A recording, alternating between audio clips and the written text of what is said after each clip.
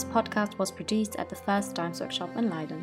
DIMES is the Jean Monnet project, Diversity, Inclusion and Multidisciplinarity in European Studies, and is funded by the Erasmus Plus program of the European Union. I'm here with Julia Schöneberg from University of Kassel and Sarah Del Putte from Ghent University. Hi, I'm Sarah Del Putte. I'm a postdoctoral assistant at the Center for EU Studies and a lecturer at the Department of Political Science at Ghent University. My teaching and research focuses on EU development policy and its relations with countries and regions in the Global South more generally. And I've done research on coordination of EU development assistance, the Europeanization of member states' aid policies, EU cooperation with ACP countries, and on the interaction between the EU's development policy and other external policy fields such as trade, migration, climate change. Recently, for example, together with two colleagues, I've done interesting research on the politicization of the migration and development nexus by investigating parliamentary debates on the EUTF, so the Trust Fund for Migration. And this has also spurred my interest in the role of populism in challenging the so-called hegemonic development consensus. So in my research, I've always tried to take a critical and pluralistic approach. I've also performed field research in several sub-Saharan African countries in an attempt to overcome Eurocentrism. But it's also more recently that, and that's partly thanks to Julia's relentless promotion of post-development, that I got inspired by this more critical post-development perspective to approach EU development and the EU's relations with the Global South more generally. Yeah, my name is Julia Schöneberg. I'm a postdoc researcher at the University of Kassel in Germany. I have a background in sociology and peace studies, and I've moved more and more into critical development studies, especially from decolonial, post-colonial perspectives. So yeah, as Sarah says, it's basically what I do. I do post-development. I look at also a little bit at social movements, resistances, and all, and also at decolonial approaches to knowledge production and pedagogy. So my research focus is currently towards two things. First of all, I'm involved in a project which aims at reinventing development theory, which is, I admit, rather ambitious, but the aim is to theorize post-development. What we want to do with this project is to provide a theoretical grounding of post-development theory. And the project as such departs from a position of skeptical post-development, which is in opposition to the more neo-populist variant. And we take into account, as Sarah said, also Eurocentrism, the question of epistemic power asymmetries, of colonial legacies, and at the same time, of course, acknowledging the need and desire for greater global material equality, the mitigation of structural injustice on all levels, on the local, the national, the regional, and the global levels. And the second focus point I work on is the question of how knowledges, I should say in the plural, is generated. And I struggle to critically interrogate and explore how we can, as scholars, contribute to truly transformative processes of knowledge, not only production, but if you want to avoid that word, cultivation maybe, of dissemination, and then eventually of policy and practice. So how I view research is basically as something like discovery work, which is essentially never neutral, but always socially relevant. Because I believe there's no way to do research on development or in global justices and all the issues related to that without actually taking a clear stand and taking side. So I try to put my research into practice and vice versa. So I view myself as something of scholar activist, I guess. For me, it was always this, because a lot of the decolonial critique, a lot of what is summarized as post-development, is very theoretical. There's a lot of deconstruction of power, of representation, of all the asymmetries connected to that. But the question is, what then? So there's the critique, but what's the alternative? Where comes the construction? So I've been trying to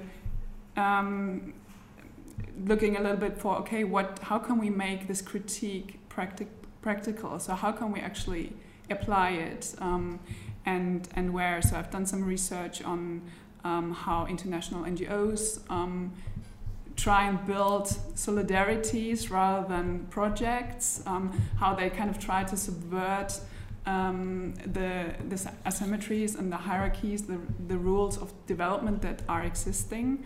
But I was also wondering how that would work on a larger institutional, organizational, or even national state level, and that's why I found it particularly intriguing when Sarah and Jan Norby from Ghent University contacted me, saying they would be interested in kind of trying to find ways of departure where we could apply this theoretical critique to the study of the European Union.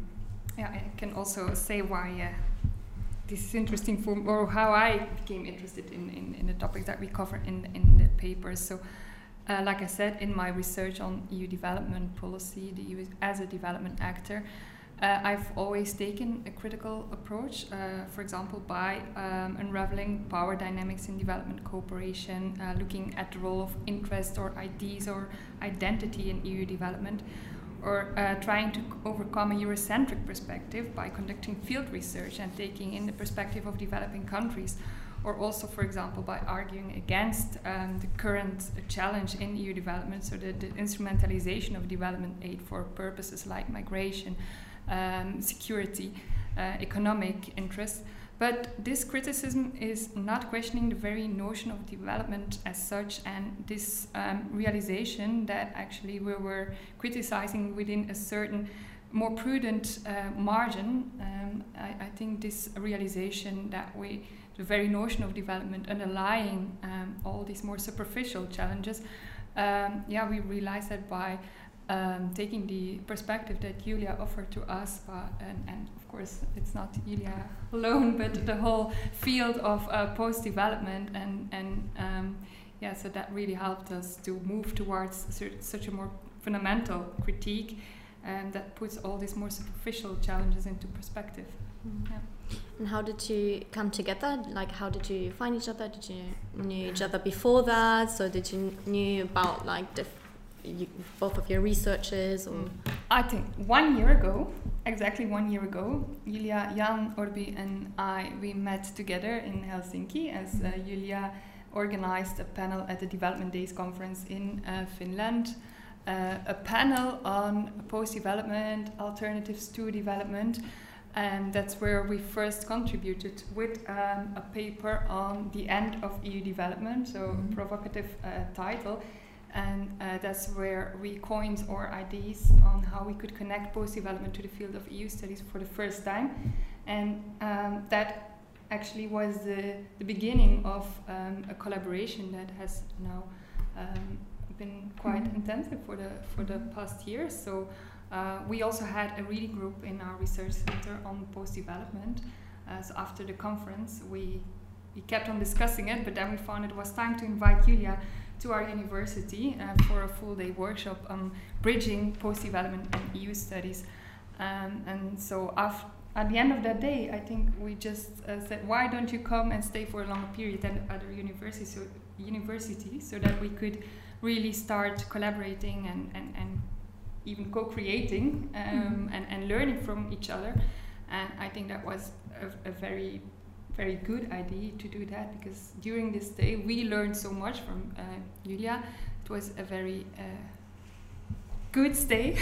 Well, I think mutually, yes, because I had the chance then to be a research fellow at the Center for European Studies in Ghent, and I think what also made it very beneficial and fruitful for both sides was that we were kind of also pushing our respective disciplinary boundaries and really kind of sometimes, and I think we still do, trying to find common language and kind of clarify. Even as we were writing this paper we presented today, we kind of realized in the writing process that we had, on some concepts, we had different understandings. So we took a step back, discussing, okay, how do you understand? How do we understand that? And can we find a common definition or common conception of that? Mm-hmm.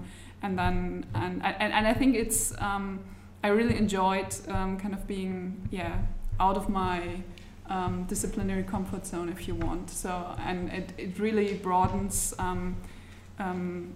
your own, also your horizon, also in feeding back to the other work or the other research you do back at your own institution, because you get stimulated by other thinkers and other work and other perspectives on, you know, how the world can be seen, because there's never a single story, so it's always good to be exposed to different stories so you can make sense of it yourself. So I think that was very, very beneficial and very fruitful.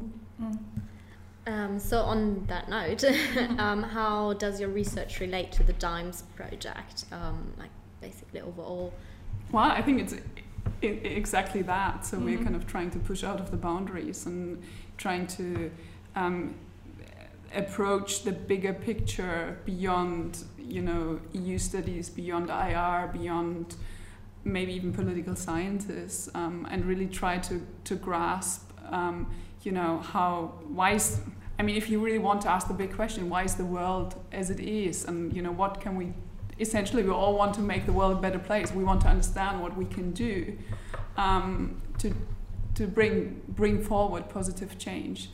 I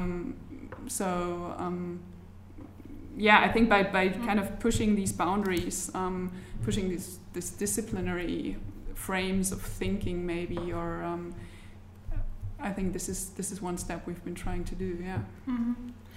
And I think specifically the post-development and the insights of post-development and the specific concept of the pluriverse can be very relevant for the DIMES project, for us specifically, how we approached it in our paper.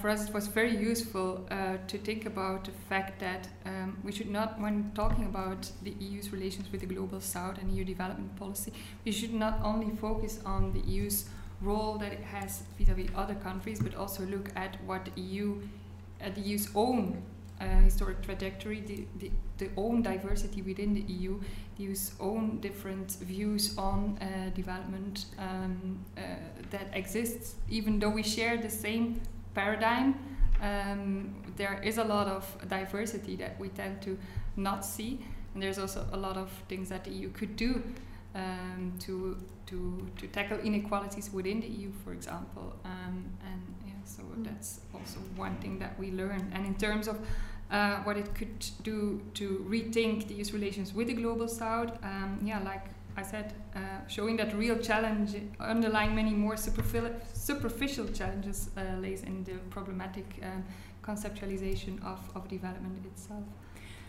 I think it showcases the diversity of issues that essentially all feed back to a couple of questions. I mean, we've had discussions today about climate, about trade, about cooperation, and I think in a way what the DIMES workshop has done today, and what I found really good, is that it already does one first step to overcome Eurocentrism, and that is to provide or to facilitate more interactions between scholars from the Global South and from Europe, to give access to scholars from the Global South also.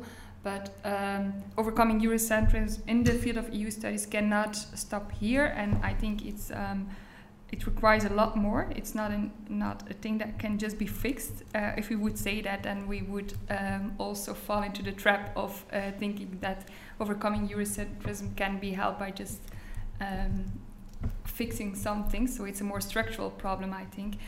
So it's about acknowledging non-Western views of development, acknowledging non-Western views of society, It's about fighting the structures in academia also. It's about fighting the politics of publishing, of citations, of access to conferences, who gets access and what is knowledge, what is not knowledge. So, and I think this is a long way to go still.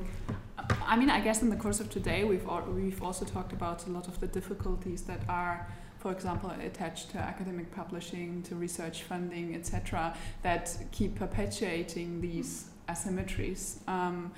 And I would always like to think that, you know, as an individual, especially in a non-permanent position in a precarious academic job market, you always feel a little bit powerless.